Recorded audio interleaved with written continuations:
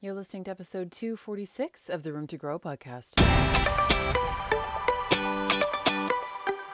I'm Emily Goff, a human connection coach, speaker, and mental health advocate with an insatiable sense of curiosity and adventure, always asking more questions and using the power of stories to teach, learn, and grow.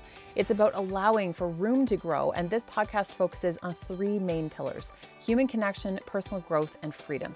We cover topics like relationships and cultivating genuine supportive connections with ourselves and others, speaking your truth, shattering personal barriers, radical self-acceptance, and courageously leaning into your skill sets. Whether it's a solo episode or bringing on highly curated guests with incredible stories, experiences, and expertise to share, we're leaning in and taking the entire idea of growth to the next level, all while still covering the uncomfortable topics that many of us like to avoid. There's always more room to grow. Let's do this.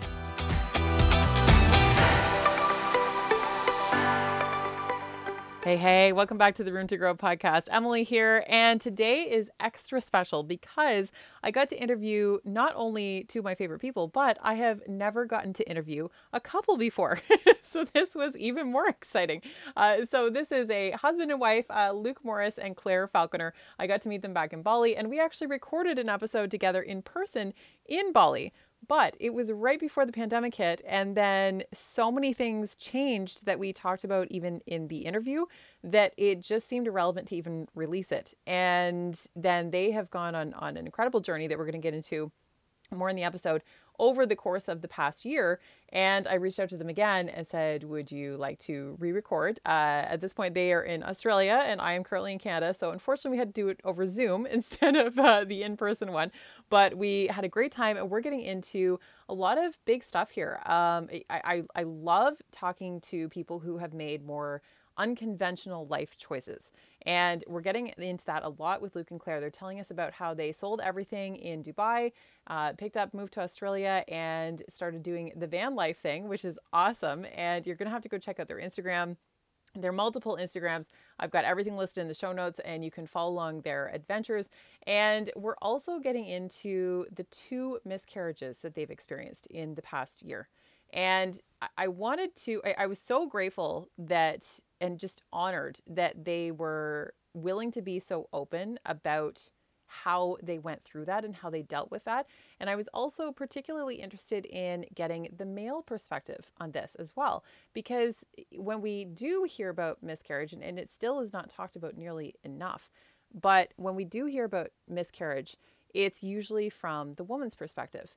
And this was extra special because we get to hear from both Claire and Luke about how it affected both of them, both individually and as a couple. So this was really, really special. It was just so beautiful, and you will absolutely fall in love with both Luke and Claire. They're just amazing, amazing humans. I love them both so much. And make sure to go check out all of the incredible things that they're doing. They have an awesome company called Wildwood as well that you can go check out. There's just amazing things to take a look at. And Claire is also a women's health and nutrition coach, as well as a functional medicine practitioner, personal trainer, and yoga teacher. So she has a ton of information to share as well. She goes into some of that on today's episode as well, including how she incorporated all of her knowledge into what she's been going through from a fertility standpoint as well. And we get into a lot. So there's so much involved in this one. I can't wait for you to listen, and let's dive in. This is actually the second time that I am recording with Luke and Claire. Last time was in person in Bali under very different circumstances. And then that episode became outdated with global circumstances. So we put it off, and now we're re-recording, and I'm so excited to have you guys. Just now it's via Zoom, unfortunately, instead of in person, but It's we're not back in Bali again, but it's good to see you again. We'll make it happen one of these days when borders reopen. So tell us one day, hopefully. You guys. Yeah, totally. We have more food to eat. We were eating our way around Canggu. I was just third wheeling, like following you guys around all the place, and we had the best food. So we need to make more of that happen. Just that's what we did. Living the dream. Living the dream. Okay, so tell us a little bit about each of you. And this is always unusual because I've never interviewed a couple other than you two. So you guys can decide how you divvy up who talks first. Oh, look at that. You're both pointing at each other. I'll go first then. All right. I'm originally English. I don't know what you want to know, but like I moved to Dubai in 2012 it was, and that's where we actually met. So we met through a friend at their birthday party, and yeah, we started dating, and then things got more serious. We started going out, and then we actually got married in Bali last year before all this COVID stuff kicked off. Luckily, we got in there before it all kicked off in Uluwatu. It was a beautiful wedding. It was just a small wedding with our friends and family. It was amazing. And yeah, we lived in Dubai for most of the time we've known each other, and have recently moved to Australia. So yeah, so I mean that's the rundown basically. So yeah, we met in Dubai. We got married in Bali and then decided in January of 2020, just in time for the COVID to break out. So we kind of just made it here, thankfully. And yeah, now we're living in Australia. We bought a van in the minute we sort of landed in Australia. So we bought a big Mercedes Sprinter, and it's always been our dream to travel around Australia because we've traveled a lot of the world, but I've never even seen my own country. So I'm Australian. And so, yeah, it was a big dream of ours. So we renovated it. We built it all from scratch. We put a kitchen, a bed in there. And then for the past 5.5 months, we've been traveling around Australia, which has been incredible. So we've gone up the east coast of Australia all the way to the tip of Queensland, and then we sort of made our way back down. So now we're in Melbourne, and it's summer here, and it's beautiful. So I love it. I love it. Okay, we have lots to talk about because we're going to talk about the van. We're going to talk about a few other things. First, tell me what each of you guys do, because Luke, you have your own business. Claire, you have your own business. So tell us what you guys do. Okay, so I moved to Dubai. I used to work in marketing. I used to work for kind of global media agencies back in my corporate days. So that's what I did in London for 4.5, 5 years. And then I realized I kind of didn't want to live and work in London anymore. It was a bit cold and miserable most of the time. I'm quite an outdoorsy and sporty kind of person. So I wanted to go traveling. So I went traveling to South America for 6 months, came back and was like, right, I've got to move abroad. I need some sunshine. So I started looking at the States, and Dubai were the two kind of main locations where there were opportunities in my field. And Dubai just had more opportunities, and it was tax-free, and I had friends that had moved there and they were living this dream, and I was like, sweet, that looks amazing. Dubai it is. So I moved there and worked in a big global media agency there for about 3 years, but I kind of got disenchanted with it all, as a lot of people do. It was just very corporate and just, I don't know, I wasn't really satisfied in the job, and always wanted to start my own business. So I launched my accessories business, which is called Wildwood, and we produce and sell sunglasses, watches, wallets, all made out of reclaimed materials. So yeah, so I launched that, and that's what I still do now. That business still exists in Dubai, and have recently launched that here in Australia too. So yeah. So exciting. So exciting. And yeah, you guys have awesome products, and I just love the entire mission behind Wildwood. It's so cool what you've put together there. Thank you. Thank you very much. Yeah, he's worked very hard for it. Unfortunately, this year, because of COVID, obviously, it took a bit of a hit. So it's been, a little bit disheartening, but hopefully it's all looking out for 2021. Yeah, because I actually transitioned it to be more of a retail business. So initially we were quite kind of e-commerce. We're doing like corporate deals and stuff. But because when we moved to Australia, I was like, right, we're just going to keep it as retail. So we had all these retail outlets and partners that we're affiliated with. And then obviously, so we moved to Australia in January, and then in March, COVID kicked off, and then all the retailers and hotels were like, right, we're closing. So that's 80% of the revenue stream from Wildwood has suddenly gone, right, we're done with, all these small businesses, these independent shops and retailers, they're suddenly shut overnight. And it's not like Australia where the government supports them. In Dubai, it's very different, that they don't have that kind of financial support from the government. So more than half of them are closed down now. They're not reopening. So, that's COVID. That's what's happened to a lot of businesses this year. And yeah, Wildwood was one of them, but we've launched here in Australia. So things are looking up for that, and we'll see how it goes. We just keep pushing on, don't we? That's it.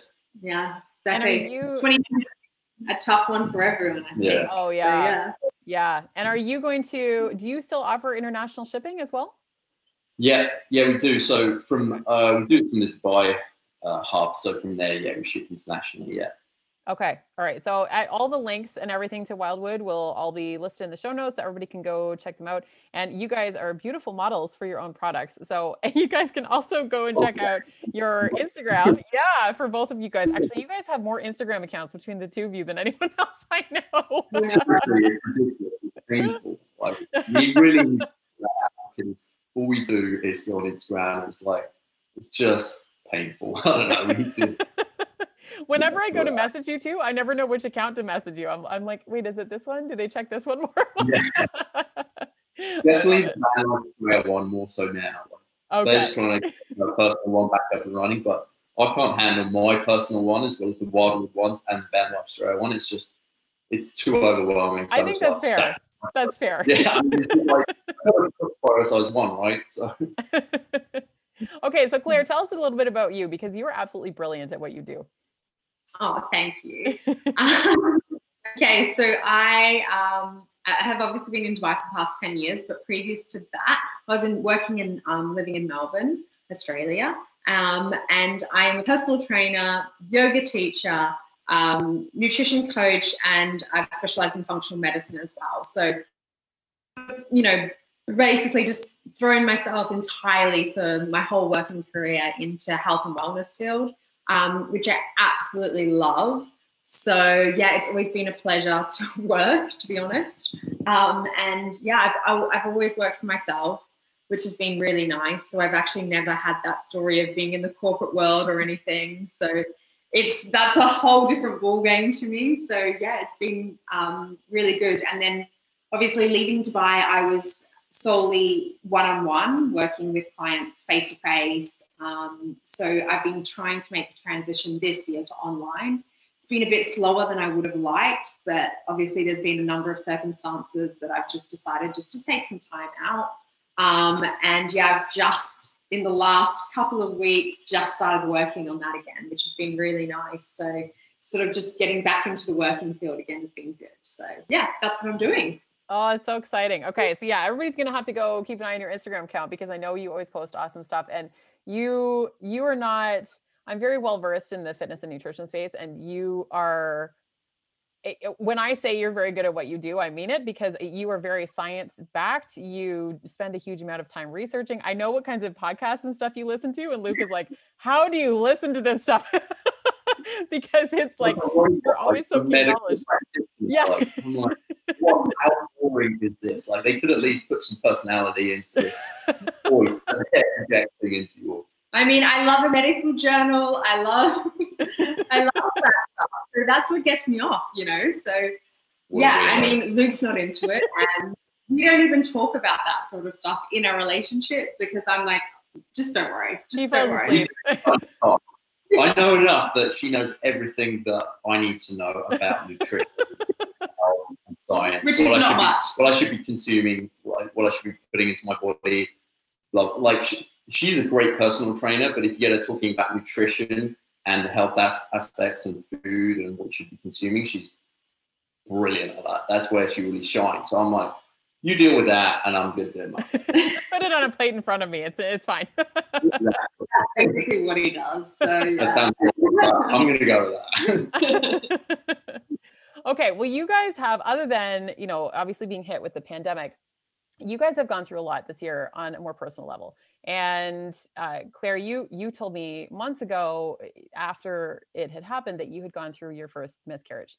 And you've started talking about it a little bit more openly, because you guys have actually had 2 miscarriages at this point. But we're going to start this with the happy ending, which is that as we're speaking, you are 21 weeks along, your scans are good, everything is good.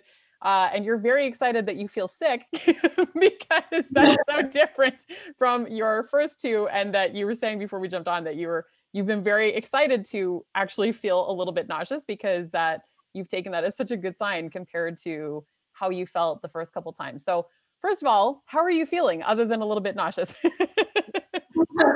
Wow. So, I mean, right at this very moment, I'm 21 weeks along, and despite a little bit of pregnancy insomnia, I'm doing good. I'm really like, it sort of hit about 12 and a half weeks, and I sort of turned a corner. And I've just started getting my energy back. I've started training again. I've started doing some yoga. So that's been really nice. The first 3 months I didn't do anything, which was also really nice. So yeah, it's been really good to get to this stage right now of 21 weeks. And, you know, I'm starting to get a belly, which is really nice. I'm like, it's the first time everywhere you're like, oh my God, I'm putting on weight. Yay. Weighing myself every day, and it's like increasing. She's like, yeah. And I'm like, sweet. Almost. So cute. Exactly. So it's like, it's really nice. And then just to watch the belly grow, and I've started to feel the kicks now. So that's all really like, you know, it's really nice. Obviously, we still have, you know, subconsciously, I think there's a lot of fear there still. And I'm just trying to, in the past couple of weeks, really just like focus on the good of it, because I just really want to try to embrace this pregnancy in all the possible way I can. And, you know, just hope and fingers crossed that we get over the finish line, really. Well, I'm so excited for you guys. And I also just want to really acknowledge how grateful I am that you guys are comfortable talking about this, because you know, when you start coming out with it on social media, I knew on a personal level, just from what you told me, but when you guys start talking about it a little bit more openly, I think that it's really, it takes a lot of courage to do that, especially when you're in the midst of going through another pregnancy where, even though this one is going really well, I'm sure that there have been moments of doubt and all kinds of stress that can come with that. Like, have you, when you went through the first two, did you go through periods of like feeling resentment towards your body, or going through moments of like guilt or self-blame or anything like that? Oh, absolutely. I mean, like, coming from the field I've been in, so, you know, I'm health and nutrition, and one of my specialties actually is working with women preconception, so to actually help them fall pregnant. And, you know, if there have been complications, like a lot of women nowadays suffer from lack of period due to being too lean. And that's really common in the fitness and health industry. And I've helped a lot of women fall pregnant, and I've helped them through their pregnancy and train and have a healthy pregnancy. And so I knew exactly what to do. Like, you know, I'd prepped my body, and I'd actually been prepping my body for about a year and a half previous to that. Like, I'd gone to the doctors, I'd done all the relevant blood work, made sure that, you know, thyroid was in check, all my hormones were in check. I was taking the correct prenatals based on my genetic profile. So, you know, I knew there was a few genetic markers there that on my bloods that required me to have different sort of supplement regimes than and another person. So all of that side of things, like I was like, yeah, I've got this. And I remember even telling Luke, like, oh yeah, pregnancy is going to be no issue. Like, we'll get pregnant easy. In which we were very lucky. We did get pregnant very quickly and easy, but we never kept it. So, and that was just never even on my thought. Like, I didn't think that would actually physically happen. I thought, yeah, I'm gonna nail this because I've done all the prep. Like, you know, I reduced training load dramatically for about a year previous. I turned more into breath work and yoga. And I did all the I meditated daily. So, you know, I was like, I'm doing it all. Like, I'm sweet. But I think one thing you just don't realize what you're doing is you're trying to control everything. And that's what I was trying to do. So I think that just full control of every aspect on it that I just was doing. So yeah, unfortunately we lost our first, which I had no, as I said, I was completely shocked, totally and utterly shocked. I had no clue that this would actually happen. We were in Bali, actually, when I was early pregnant. So we had left Dubai. I'd found out on New Year's Eve that I was pregnant of 2020. We flew to Bali. I was like, yeah, I'm sweet. I feel awesome. Like, I was creating an online program. I was like, you know, doing all this stuff. I was like not feeling sick. I was like, oh, I'm so healthy. I don't even feel sick, you know, like. Because I didn't know you were pregnant at the time, but that's when we were hanging out, and like you and I were eating all the food. You were doing all kinds of training videos like all day, every day. Like, you were clearly feeling good. Yeah, exactly. And we actually did a podcast when I was pregnant. So I was like, yeah, I'm sweet. Like, and then we came back to Australia, and thankfully you know, we were in Australia. I was at my mom's house, and then that's when, I started to bleed a little bit, and I was like, oh shit, you know. And still, even at that stage, I was like, okay, yeah, maybe this is just like, and I did say to Luke initially, I think this is like, we've lost it. And he was like, no way, like, no way. I just didn't think it could be possible, because everything up to that point was going so well. All the checks, even were the bloods. They were like in the relevant bandwidth, whatever you call it. We're healthy. Like, we don't smoke, we don't drink. We're such healthy people. We just thought it would be like, once we got pregnant, how many issues could we really have when we're not too old? Okay, we're in our 30s and we're pretty healthy. Like, you know, I just thought it would be, once you're pregnant, it would then be you know, a process to then just be having a baby. But not the case, obviously, and we soon found out that. And I too was so aware of the, you know, how common miscarriages are. Like one in 3, 1 in 4 women have pregnancies actually end in miscarriage. So I knew that it was common. I just never, like, you just don't think it for yourself. It's really strange. So yeah, anyway, we went to the doctors and I got a scan, and then they came back and they said, yeah, sorry, you know, you've lost the baby. And I was like, shit, wow, okay, obviously that's a surprise, like, and, you know, tears and all that sort of stuff came with that. And then I went to my doctor and I had the option to miscarry naturally, or get, you could have a drug that sort of induced miscarriage, or you could have an operation. And I was like, you know, being the natural, you know, vibe that I was like, I want to miscarriage naturally. Like, I don't want any drugs. I don't want an operation. Just let me miscarry naturally. And then it was about 2 weeks later. So we waited every day. I'm like, am I miscarrying? Am I miscarrying? And then about 2 weeks later, it sort of hit, and it was, which in hindsight, it was kind of good, because I had the grieving process of the pregnancy. So I'd sort of grieved in those 2 weeks and been like, okay, yeah, this is real. Like, I've lost the baby. It's gone now. And then the pain of it, like physical pain, which I never, ever knew how painful physically it was. But yeah, as I said, luckily I was at home. I was with my mum, and Luke was here, so I had a great support base. And I just sort of laid on the sofa and miscarried, and it was excruciating, to say the least. It was probably the most painful physical thing that I've ever gone through. I lost a lot of blood. You know, Luke and my mum both had to carry me to bed. Like, I was, you know, it was just extreme weakness that I'd never experienced in my life before, and just being completely vulnerable. So yeah, it took me about a week or so to recover from that. And then unfortunately, we went then to the doctors to get an ultrasound just to see if I'd cleared everything out. And unfortunately, I hadn't. So there was still remaining placenta attached to my uterus. And at this time, I would have been about 12, 13 weeks. So yeah, I was, you know, like, fuck, can this just be over now? Sorry, I just swore. Swear away. You can say whatever you want. So yeah, I sort of the doctor was like, we need to operate. There's no other option now. And I was like, okay.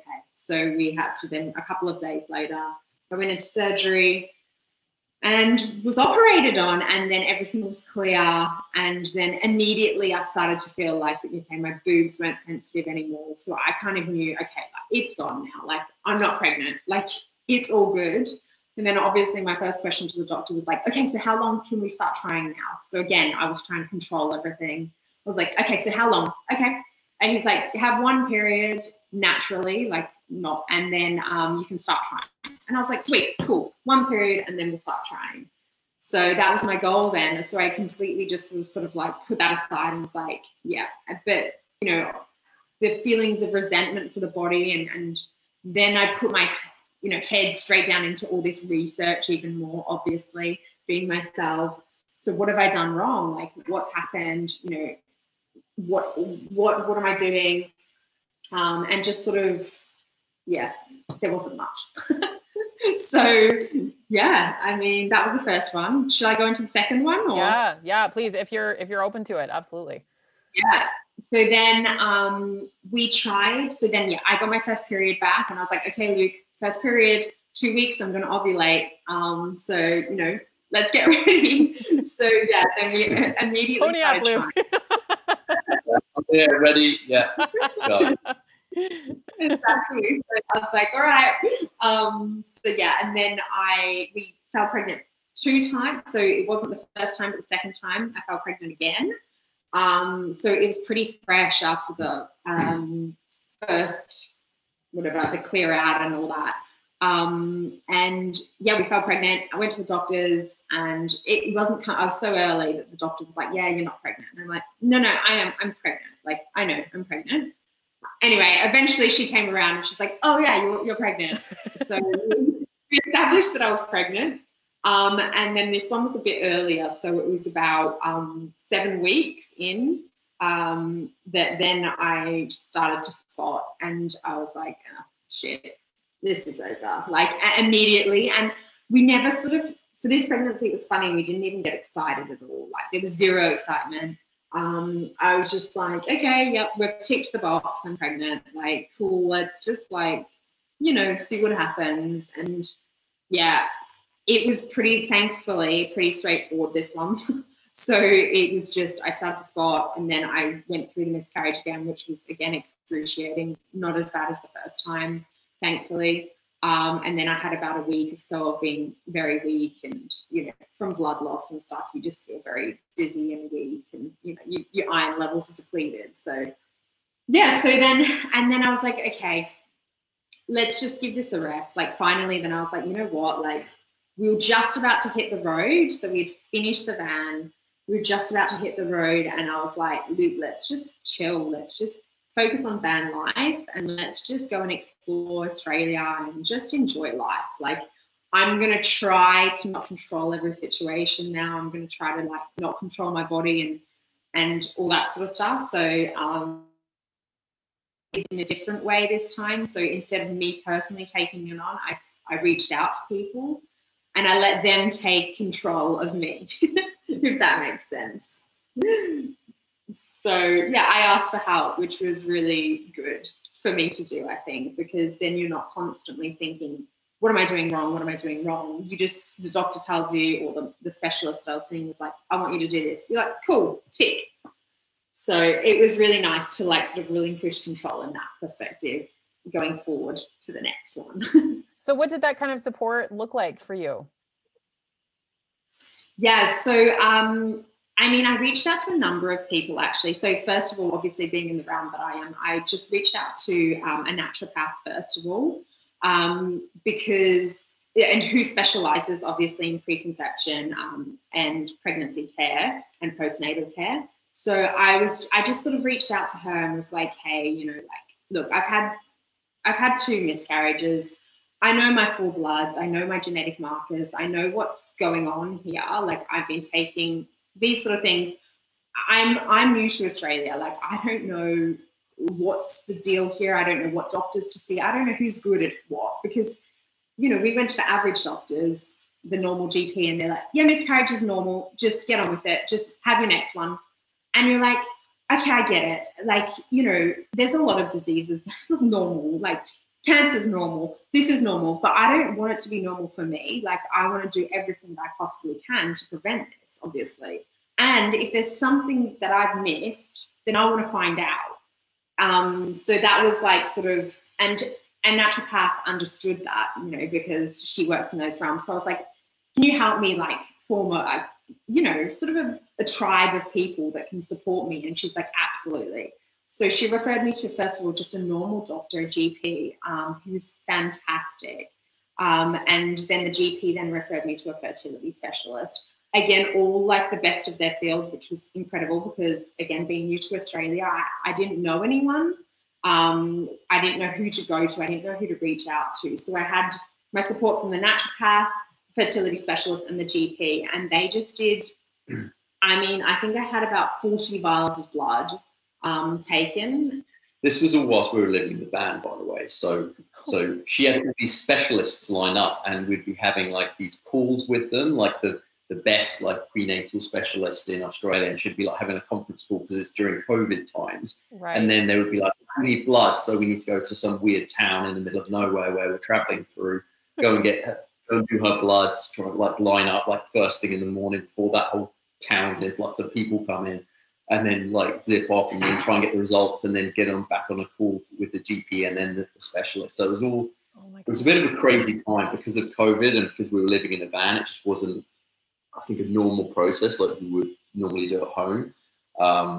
But yeah, it was invaluable. I mean, the specialists were great. Yeah, it definitely wasn't a normal process being on the road, but I think in hindsight, I think it was the best possible thing for us. For us, yeah, because we weren't focusing entirely on that. We were traveling, enjoying what we were doing, and then doing everything we can for the pregnancy simultaneously, basically. Yeah, so it was really nice. My mind, like, as I said, I just put myself into research. I didn't have time for that. You know, we were seeing beautiful waterfalls. We were going on amazing treks. So I'd get back and I was like, oh, I've got a call with a specialist, and just be like, we'd be like, get to reception quick. Yeah, so it was like my mind was on other stuff, which was really nice. And as I said, I'd let other people take control of my health for the moment. So I was like, oh, I'm, you know, cool. And that was the first time I had sort of ever done that. So yeah, and then they actually picked up on a couple of things from genetically in my bloods that potentially could have been factors as to why I was miscarriaging.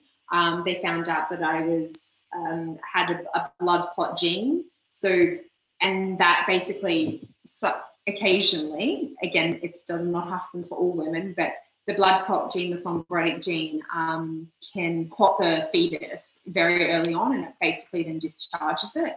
So they're like, okay, you've come in with this gene. Some women fall pregnant naturally and keep the baby. Some women miscarry, but we would like to put you on blood thinners. And I was like, you know what? Sure. So they then, from then going on, they basically, fertility specialist was like, okay, look, so once you fall pregnant, you're going to have to be on blood thinners, and that was injectable. So that was into the stomach. Again, I've always been anti-drugs, anti-everything. But at that stage, I was like, I don't ever want to go through a miscarriage. And if the fertility specialist is saying this potentially could help, then I'm going for it. It doesn't cross the placenta, you know. So I was like, sweet, sign me up. So yeah, that was one of the things that he picked up on that I would have never been able to pick up on, because I just, you know, obviously being in more in the natural side of things, you don't see that side. So yeah, that was really positive. And then I think we just sort of, I don't know, we were just sort of just having sex naturally then. I don't think I was sort of so stressed about ovulating or anything. And then I fell pregnant first time. We started trying again, because originally I was like, let's just enjoy van life. We're not having sex anywhere near ovulation. Like, too bad for you, buddy.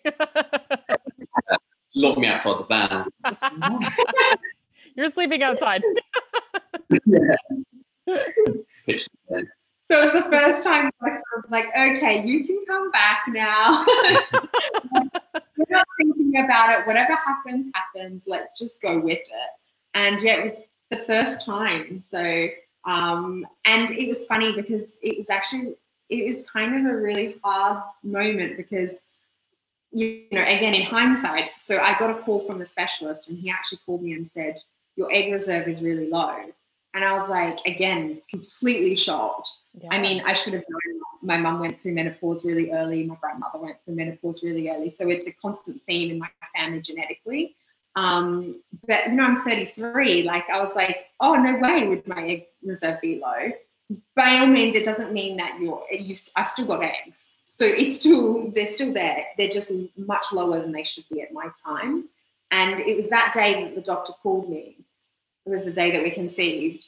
And I was like, wow, like, you know, you just don't sort of, like, I was devastated. I cried, like, I was absolutely devastated. I couldn't really speak to anyone for a couple of days, because I was like, 2 miscarriages, and now my egg reserve is low. Like, my body's fucking failed me, you know, like, this is, what am I going to do? Like, and didn't they say that you basically got one more chance, like you've got 6 months or something, and then if it doesn't happen within that time frame, we need to go to kind of IVF. Yes. That was the situation. Like it was getting pretty extreme. Yeah. So he gave me until Christmas. So at that stage, yeah, it was July. So he'd given me to Christmas to fall pregnant naturally. Otherwise, I'd need to go straight to IVF. And he said, yeah, like your history of miscarriage and the fact that your egg reserve is low, IVF is your only option unless you fall pregnant naturally. Like, so I was like, oh. And as I said, we had conceived that day, not knowing that we had, obviously. So yeah, I was devastated. Yeah, it was just like, you know, but again, we were like, okay, we're not going to stop being on the road. We're just going to see what happens. And then we went for a cruise on the Whitsundays. We met this amazing group of people. And the Whitsundays, for those that don't know, is like this beautiful set of islands on the Great Barrier Reef. And it's up, like, it's, if you look up paradise in like the dictionary, it's there. Like, it's white sand. It's like, it's just incredible. And we were going to drink on the last night. And I was like, maybe I should just take a pregnancy test just to be sure, because, you know, I don't want to get like drunk and then regret it. And I took the test and I was like, oh my God, it's positive, not having any clue at all. And I sort of pulled Luke down into the deck and I just showed him, and he was like so shocked. He was like, are you sure? And I'm like, well, yeah, I'm sure. Like, where is that little blue line? Yeah. So then it was like, wow, okay, this changes the route, this changes the plan. So, but then it was a matter of getting back to land, then getting the medication that I needed. So I needed to start the injectables straight away. So Luke was my doctor because I was too chicken shit to inject myself. Yeah. So this is the vision. So like, we live in a van. We're, you know, sleep in various places all over the coast of Australia. And every morning we've got all these injections, and I've got to get this injection out and jab it into my wife's stomach, you know, at 10 a.m. in the morning when it's light and there are people around. Well, it's generally public places, right? Yeah. So, and then it's like, what do you do with these injections? Like the ones that were done. And Claire's like, can you take them to the toilet? Because there's a dispenser there, but there's like 10, and I don't want to be seen like a druggie. And I'm like, Jesus. So we had to Good man, Luke. You're a good man. So we had to take all these syringes to like the public toilets and put them in the dispenser, because you have to dispose of syringes safely. Yeah. Like, it's like all these things you just don't think of when you're living on the road. You're like, oh my just God. like, this is just what is going on here. Yeah, and then also we're meeting loads of people on the road, and like, you know, we're trying to hide the injections, and it's just like, oh God. Yeah, because everyone comes and everyone's like, oh, your van is awesome. Did you build it yourselves? And meanwhile, we've got all these injections like hidden, like, because we just done it or whatever. They're all piling up, and we're like, oh, we're not doing that for recreational use. I mean, it was definitely this is funny time. Yeah, this is just such a beautiful exercise, I feel like, in releasing control and like letting go 100%. over trying to control things, because I know I can get very sucked down that road too. And that's just such a beautiful lesson in that. And Luke too, like how were you kind of feeling throughout this process in terms of, I mean, other than the injections, but as you're like trying to support her going through, as you're trying to support Claire, like going through this, and I imagine potentially feeling fairly helpless that like you can't control any of this either. You can't really do anything. She's the one that's in pain. She's the one having to physically manage this. How was that for you? Yeah, I mean, well, that's the thing. Like when we first got pregnant and we were in Bali and Claire felt amazing, we were documenting, we were recording. It was like, how are you feeling today? You know, taking videos on the phone and stuff. And because we wanted to remember the time that she was pregnant. And so we were obviously really excited. We didn't think anything of it, that, you know, Claire was going to have a miscarriage at that point. And then when it came to the second time, obviously she miscarried. And then the third time when we got pregnant, we didn't do any of that because we were just so worried that the same thing was going to happen. And we didn't want to preempt kind of fate, so to speak. And so we didn't document it. We weren't, you know, showing our excitement because we didn't feel like we had made it to any certain stage at that point. So my feelings at that point were simply to support Claire, obviously. She'd gone through a physical and mental trauma, in the sense that she had a miscarriage and then had to have the operation to have it all cleaned out properly. So it was generally just a role of support, both mentally and physically, with the injections and everything. But yeah, I mean, also it was kind of like, after two miscarriages, it's like, what's, is it something to do with me? Is it my sperm? Is it something that I'm, because it's not always the female, obviously. There's other issues, and there's so many variables when it comes to having a successful pregnancy. So I started thinking about that, and started asking the specialists, should we get my sperm tested and all that kind of thing. So you start thinking, well, this could be on me, actually. It's not, it's not Claire, it's not that there's so many different options here. We revised not to go down that route, and luckily this one has now prevailed. So the sperm is okay, people. It's fine. Still 21 weeks. We're not completely. Dude, you're like one shot, one kill over here. You're clearly fine. We're okay. We're doing all right. The sperm is completely defunct, so I think we're in an okay place right now. So we'll see. But also, that was another limiting factor, was the fact that a lot of these, so the sperm test was really quite expensive. So, and because of the year, I wasn't working, Luke's business had taken a hit. It was just like, well, shit, we have to actually consciously think about what we're spending here. So, and that was one of the main things I was saying to the fertility specialist. I want to prioritize the first things, the most important things first. So then he sort of wrote this schedule out, okay, this is the test we'll take first, these are the tests we'll take second. If we pick up on something here, then we'll do this. So it was really good in that perspective, because they really took in the fact that, unfortunately, we didn't have the never-ending budget, and a lot of these tests are expensive. Even if we're so lucky in Australia that we get free healthcare for the most part, all these specialist tests are not for free, and they're bloody expensive. So that was also a stress for us, I think, that we were thinking about that. We're like, shit, it could be this, but yeah, I don't know if we can afford that.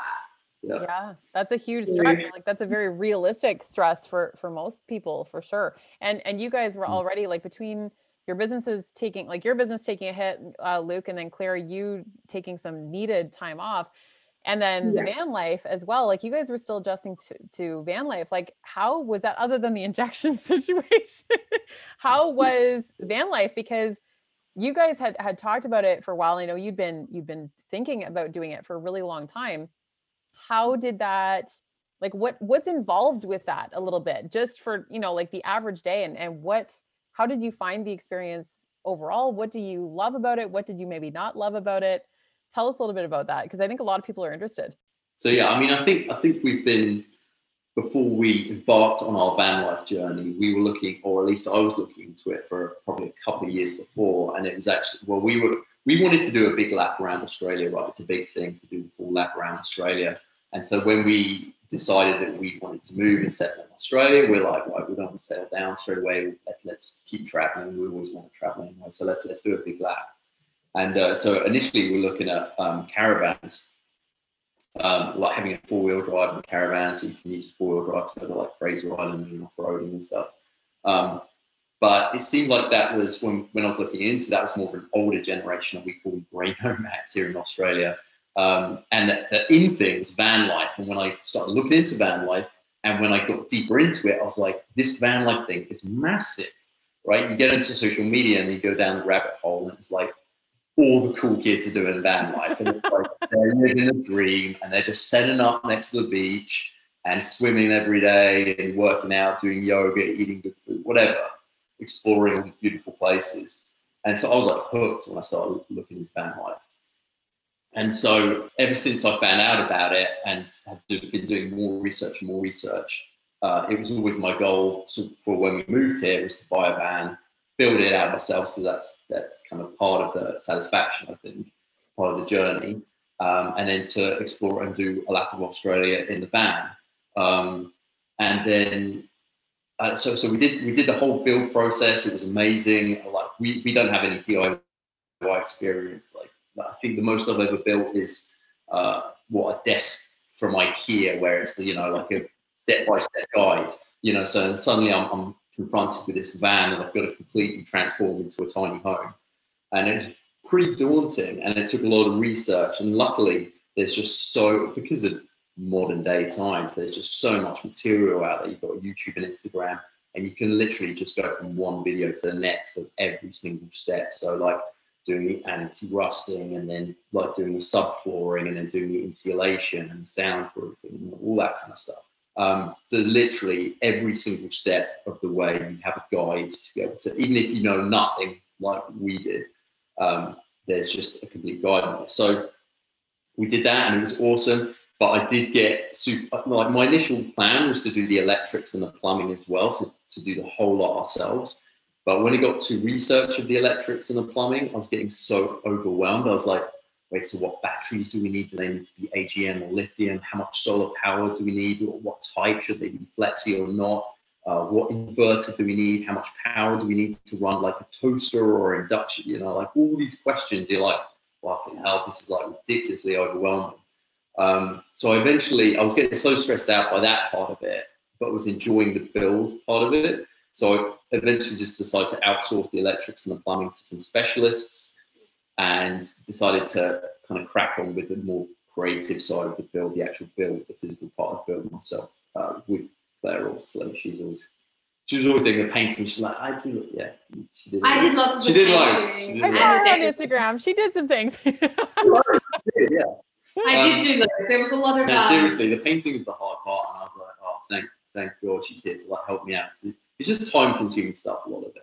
Well, it turned out beautifully. Like, it's stunning. Yeah, I mean, so we are like surprised at how it turned out. We're like, how did we build this? I mean, if we can build it, anyone can build it. So if you're thinking about joining the van life kind of journey, then trust me, anyone can build a van. I mean, you may need to get some help for the electrics and the plumbing part, but seriously, anyone can do it. I mean, we were surprised at how we're well so happy in that. And it's like the minute I go in there, when you just feel like I don't know, you just feel this like warm, like relaxed feeling in it. And it's really like, it's so nice. Like, I'm like, it's home. Like, yeah. And it's, I mean, a hug. Absolutely. And it's so funny because it's like, you don't have a shower. And yes, your question previous, like when you started this, was what is your things that you struggled with on the road? And that was one of them. I didn't struggle with that. I got pretty used to not having showers, actually. Yeah. Well, you would just use the ocean, right? Well, that's it. I mean, the thing is, the difference between me and Claire is like, I love the ocean, and even though I don't like the cold, I'm happy to go for a swim or have a shower, even if it's a bit cold. Claire is like so, I don't know, conformed by Dubai. She's so like, used to the heat now, that even in summer in Queensland, she wouldn't go for a swim. I'm like, it's like 45 degrees outside. No, Luke's making it very dramatic. My biggest constraint is my hair, to be honest. I mean, every woman can understand this. You cannot wash your hair in the ocean. No, I hear you. It is not that you can't wash it with salt water. Like, salt water. No. You can't wash it with salt. Yeah, okay. But I'm talking about Australian facilities are amazing. So every beach that you go to will generally have a free shower. Okay, they may be out in the open, but it's fresh running water with good pressure. Okay, you're probably not allowed to wash your hair, but there's loads of other facilities. Anyway, we're very fortunate in Australia. The washing the hair thing is like a minute thing. There is cold showers everywhere. So along the coast, and hey, I got used to that. So I was cold showering daily. Wim Hof mode was fully embraced. So yeah, we were cold showering daily, but it was just the fact of then every 4 days I was like, okay, it's hair wash day, mate. Like, let's find a hot shower. So that was our biggest constraint, because I was like, I need to wash my hair. Like, this is too much.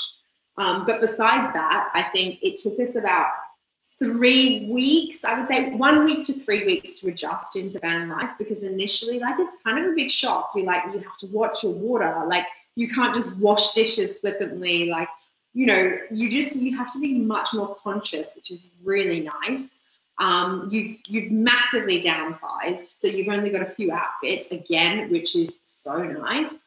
But just that initial shock was just like, whoa, okay, this is a different life. Like, but it was also really cold. So when we set off, it was June 4th, I think. Yeah. And so that's basically the start of winter. I mean, you're talking to a Canadian right now. Okay, so yeah, this isn't going to resonate with Canadians. No, but I get it. Yeah, because you guys are the complete opposite. Yeah. So June in Australia is winter time. So when we were going through Victoria, so we're based in Melbourne, so where it gets really cold in winter. So when we first not really cold. No, come on. Cold by Canadian standards. I get it. It's totally cool.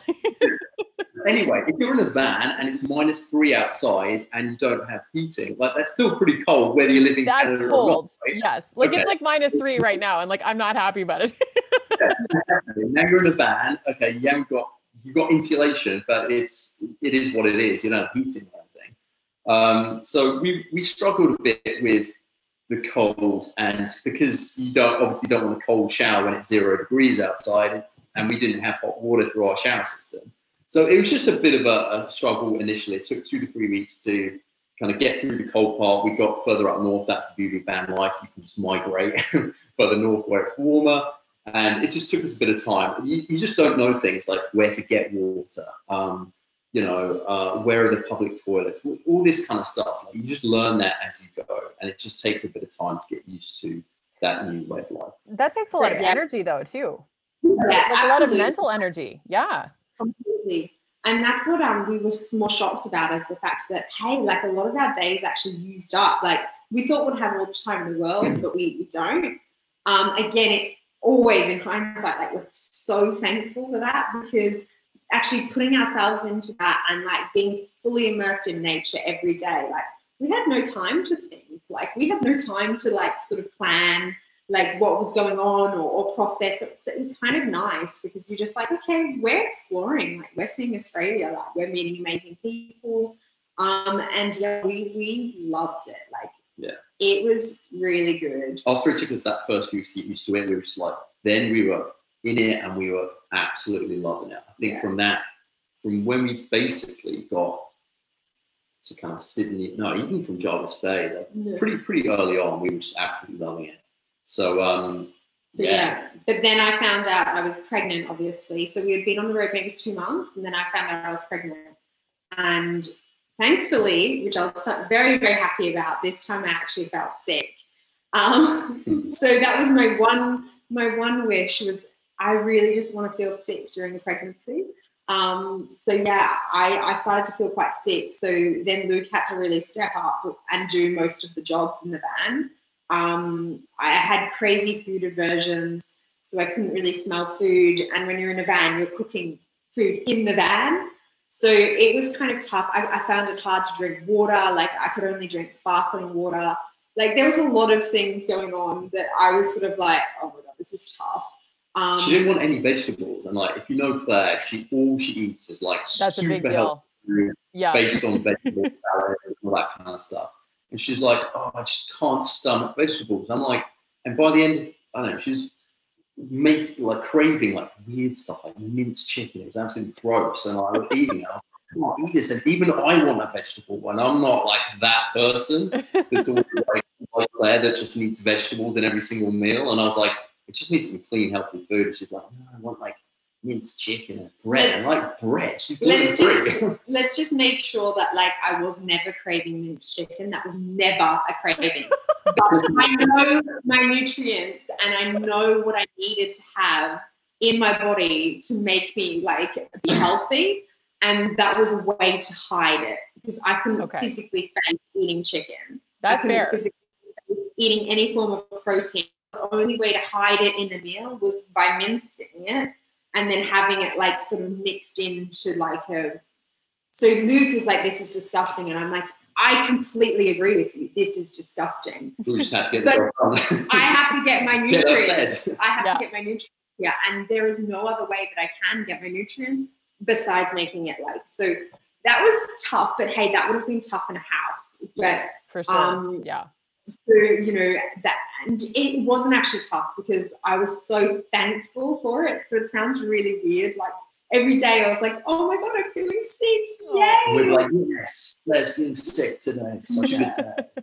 And my doctors were monitoring me, so I had to get weekly bloods to see like my hormone levels to make sure that they were constantly rising. So we're going to like these random places weekly to get bloods done, and they were rising, and I was like, oh my god! Again, I don't think we got excited, but there was positive things that were coming from it, and I was like, okay, cool. But I still had no thought that I would get to as far as I am right now. So yeah, that was, and I guess. Then we travelled all the way whilst I was feeling sick, and then we got a call from the doctor, and he sort of said that I've been deemed as high risk. So another complication, so this current pregnancy that I'm undertaking, they found a massive blood clot in my uterus, and at that time, at 12 weeks, it was the same size as the baby, so it was pretty large, and they said, look, it's fine if you've got no symptoms, and symptoms meant bleeding, and I had no symptoms except there was a massive blood clot in my uterus.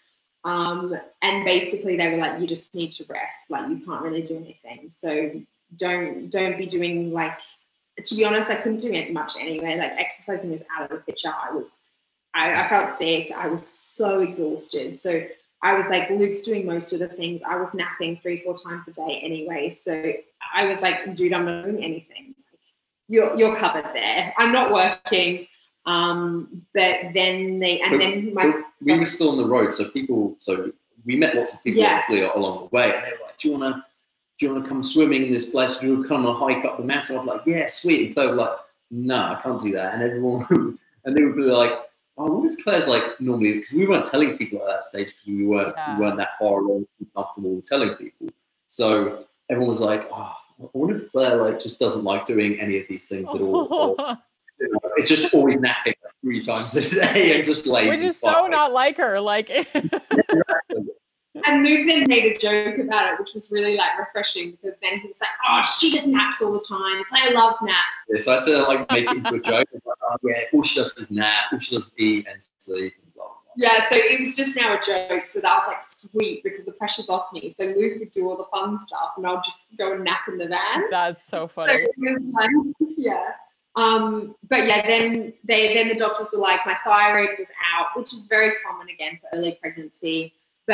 And being on the fact that I was on the blood thinners with the blood clot, they were just like, you need to be monitored by one doctor, because what was happening being on the road is I was seeing one doctor in this town with all my reports, and then one doctor in this town with all my reports, and then I'd have a constant doctor that I'd then call. It was too much going on. So Melbourne then called me back and said, you need to come. You need to be in one place. Yeah. So then we sort of went, all right, our trip's over for the moment, but there is bigger and better things that we need to achieve right now. And so, yeah, that's why we decided to put a hold on van life. Yeah. Yeah. Just a pause. A pause, yeah. And I'm living at my mum's. Well, you're renting out the van, right? For anyone in Australia, they can come rent out your van. Yeah, they can come get on Camplify and check us out. The van, we call it Dandy because we bought it in a place called Dandenong, and it's, you know, from Dandenong Ranges, so it's called Dandy. It's on Camplify. So yeah, we got some bookings coming up over Christmas and New Year and in January. So that's going to help with us for a lot of the medical costs and all these like special requirements that we've needed to pay for. So yeah, it's good. And then we'll do little trips in between. We did a little Victoria trip just the other week with a couple of friends of ours, and so we're still exploring Victoria, and it's awesome. Yeah. And that's what we'll do, little trips in between the appointments, and then after that we'll start building some kind of bed sleeping setup for the baby, get a baby chair in there, baby seat, make sure it's all safety set up and all that kind of stuff, and then hit the road again, hopefully. That's awesome. Yeah. Okay, so that's the plan. So I'm just going to wrap up with a couple questions here. Tell me what freedom means to you guys. What freedom means to us. And I say that to you guys in particular because you have chosen to go a more unconventional route. So I imagine that you have potentially a more unconventional definition of freedom than the average person. Yeah.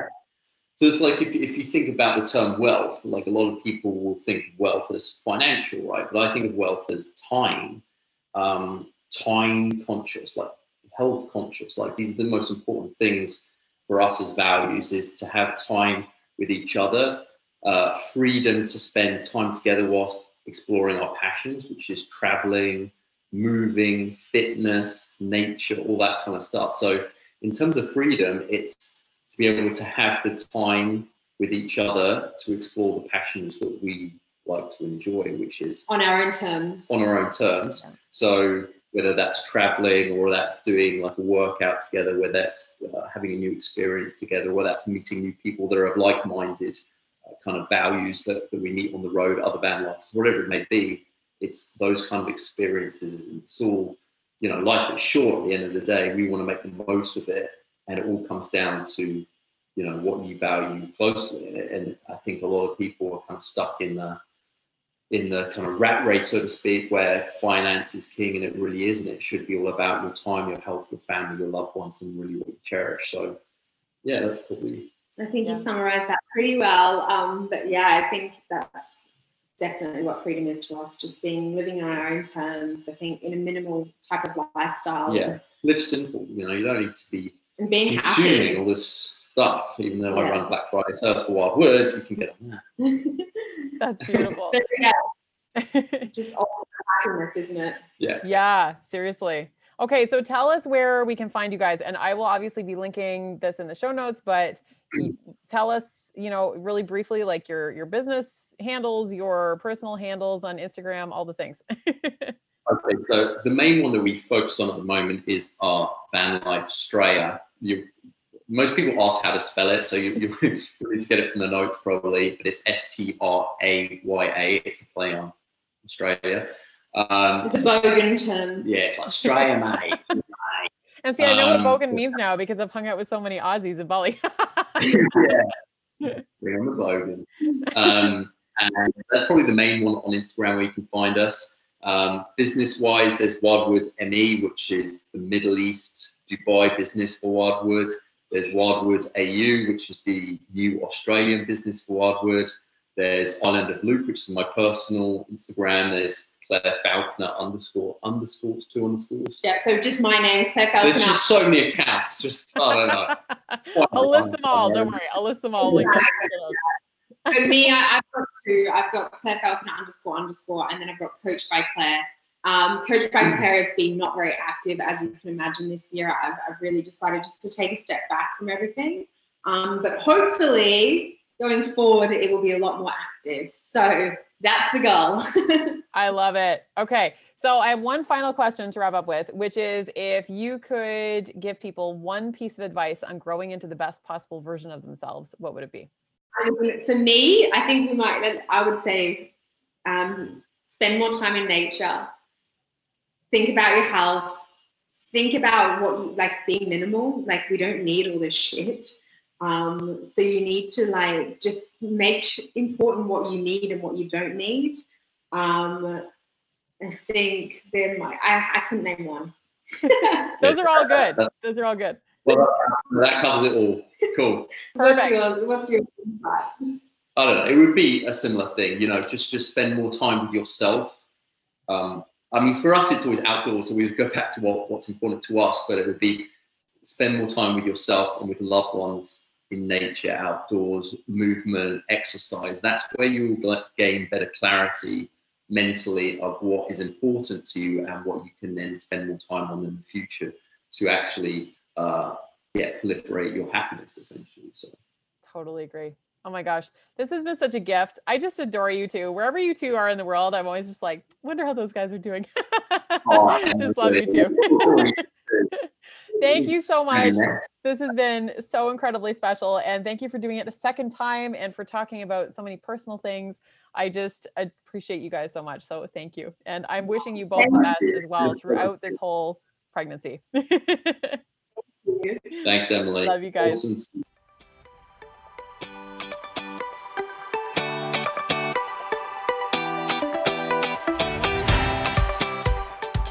Thank you so much for listening to the podcast today. It means the absolute world to me, and I'm so grateful. For any references in the episode and all show notes, be sure to jump over to roomtogrowpodcast.com. And if this episode touched your heart, it would mean so much if you would take a quick second to hit subscribe, write a review, and share on social media or with someone who really needs to hear today's message. It makes such a difference to keep this podcast going so I can continue to bring you amazing content and absolutely incredible guests. Be sure to tag me over on Instagram at Emily Goff Coach so that I can thank you in real time for listening and connect with you. We're back every Tuesday and Thursday with new episodes, and I'm looking forward to growing with you.